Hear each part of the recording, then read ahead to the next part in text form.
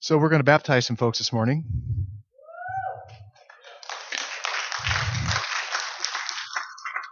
So let's talk about this for a few minutes, what we're doing. What is baptism?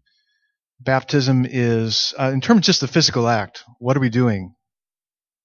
Well, baptism comes from a Greek word, baptizo, that means to immerse in water.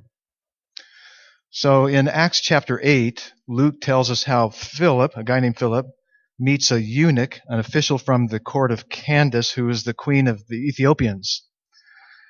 And they're on the road from Jerusalem to Gaza. The eunuch is reading from Isaiah 53, and Philip asks him, do you understand what you're reading? Which is always a good question when you're reading the Bible. Do you understand what you're reading? And he says, well, no way, unless someone helps me understand it. So starting in verse 35, I think we have the scripture on the screen for us. Then Philip opened his mouth, which is how you have to start if you're going to talk to somebody. And beginning with this scripture, he told him the good news about Jesus. And as they were going along the road, they came to some water, and the eunuch said, see, here is water. What prevents me from being baptized? And he commanded the chariot to stop, and they both went down into the water, Philip and the eunuch, and he baptized him. So Philip tells the Ethiopian eunuch the good news of Jesus. And obviously a part of what he told him was, when you believe in Jesus, you get baptized. So that was part of his message to him. There was water along the way, probably at a rest stop. And they get into the water, and Philip immerses or baptizes the Ethiopian into the water. So baptism is being immersed into water. But why do we do it?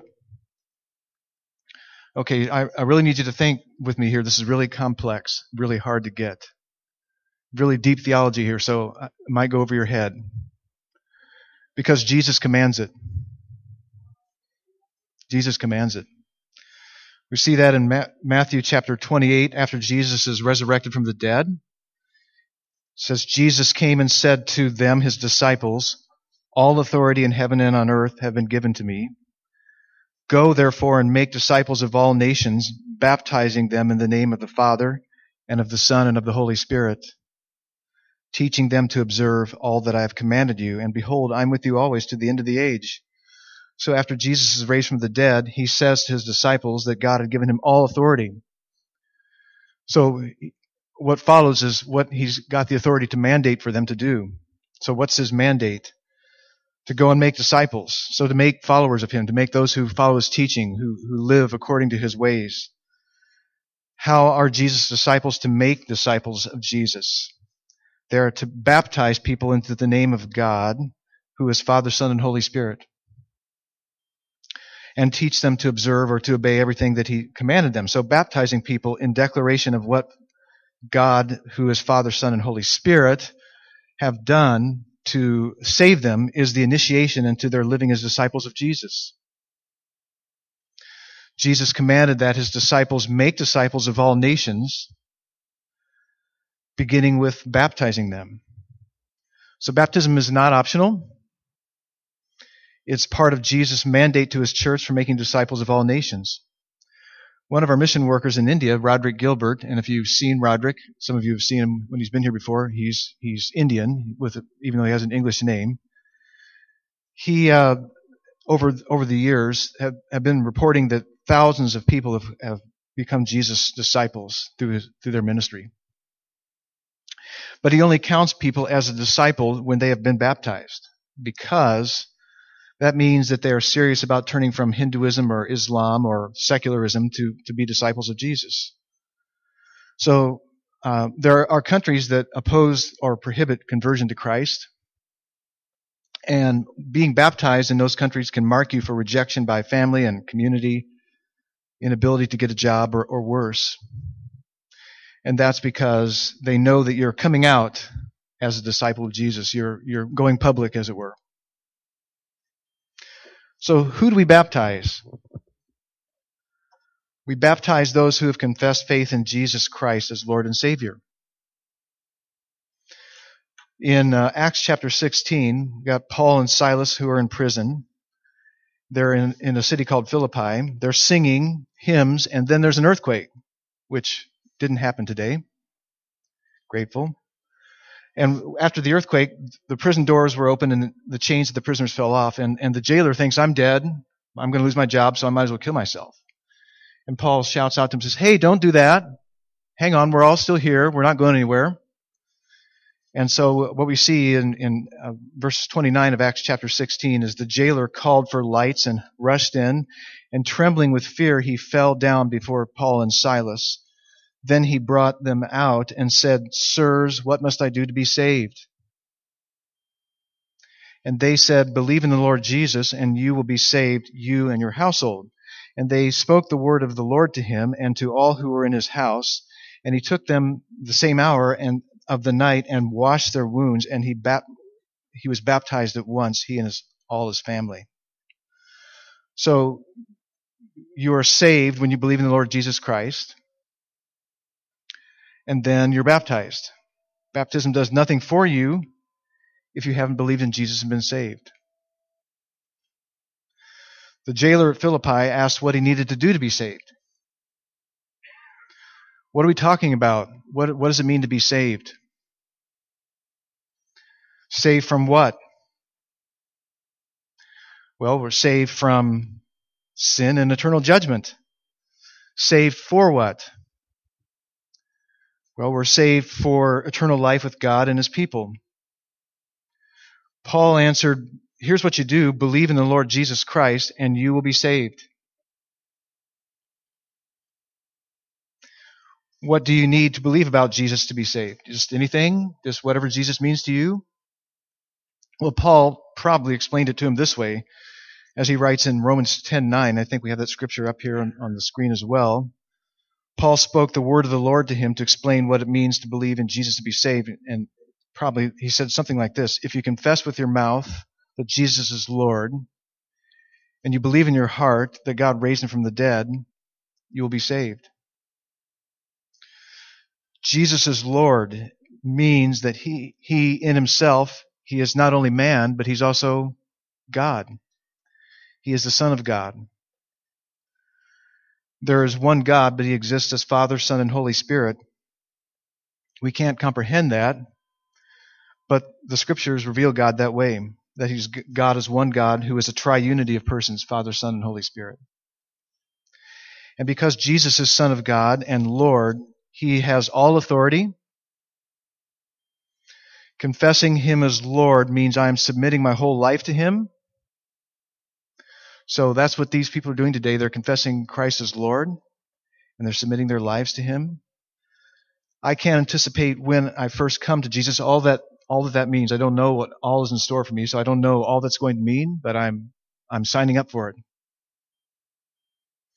But I do need to understand that Jesus is Lord over all things, which includes me.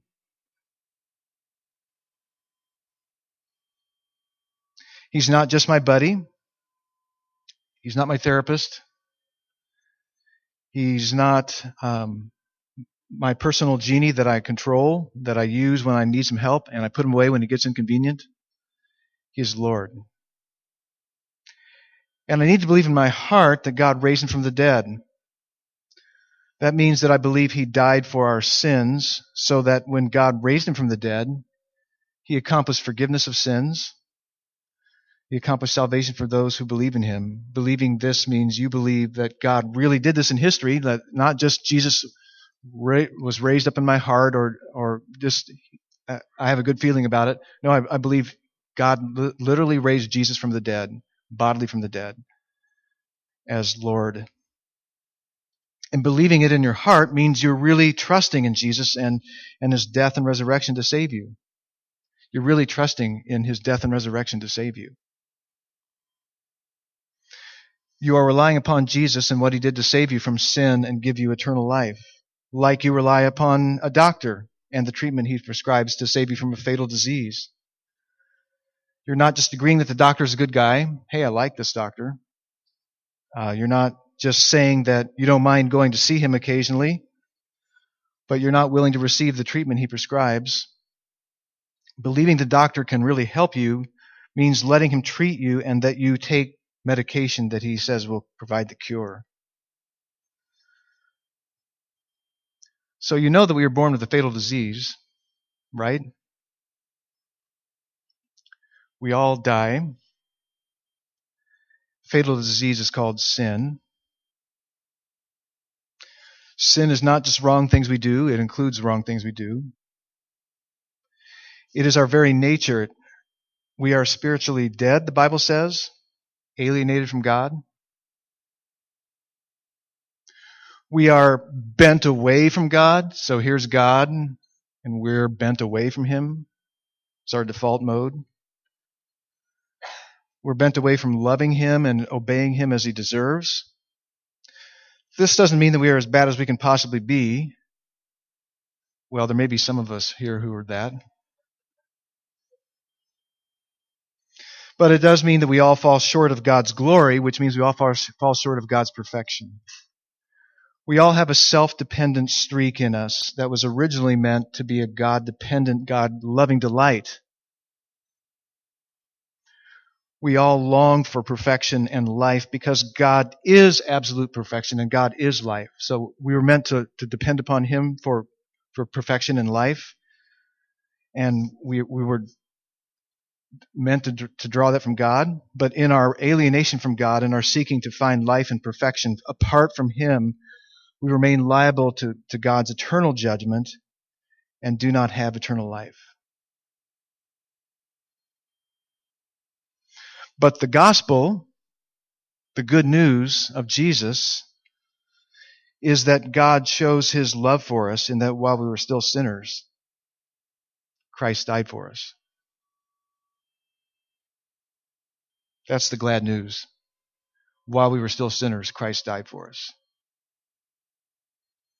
In doing this, Christ took the judgment we deserved on Himself and gave to those who trust in Him the gift of His perfect status. So when I trust in Jesus, God sees me in Him, and I get His perfection as my status, as my acceptability before God. So God accepts us as right with Him in Jesus Christ. Christ exchanged the perfection, His perfection, for our sin and His death for our life. So baptism is for those who believe and confess, that is, declare as true, relying upon and can state publicly Jesus is Lord, that He died for their sins and God raised Him from the dead. It is for those who trust in Him alone to save them by forgiving their sins and giving them the gift of eternal life. It would be great, it would be a fantastic day if you have not trusted in Christ to save you, to do that today. You don't need someone to make you do that. You don't need anything other than to call out to God and say, God, I'm a sinner. I'm broken. I need salvation. I need life. I need your righteousness. I need your perfection. I understand that comes to me through Jesus alone, through His death and resurrection. Would you save me? It'd be a great day to do that. Just a few other brief comments about what baptism means. What we've said is baptism is the way we publicly declare that we believe Jesus is Lord, the Son of God. We're turning from sin and self-rule and trusting in Jesus to save us by grace alone, not our own goodness, through His death and resurrection. So we're saying that. I'm trusting Him to save me by His grace. Through faith, we have been baptized into Christ. So we are just into Jesus. Our life is now in Him. We get a whole new identity in Christ. And we're so identified with Him that the power of sin is broken and we're raised into a new kind of life. Not perfection, but a direction of a life lived for Jesus. And not only does baptism represent that I have a new identity in Christ, it also pictures that I have been immersed into the body of Christ. I've been immersed into His church. And I enjoy the fellowship of a local church for that, but I'm immersed into the whole body of Christ in the spiritual sense. Our baptism symbolizes we are part of the worldwide body of Christ. And baptism symbolizes we're cleansed from our sins. Well, we are privileged to have some being baptized today. They're going to share their stories. So let's go for it.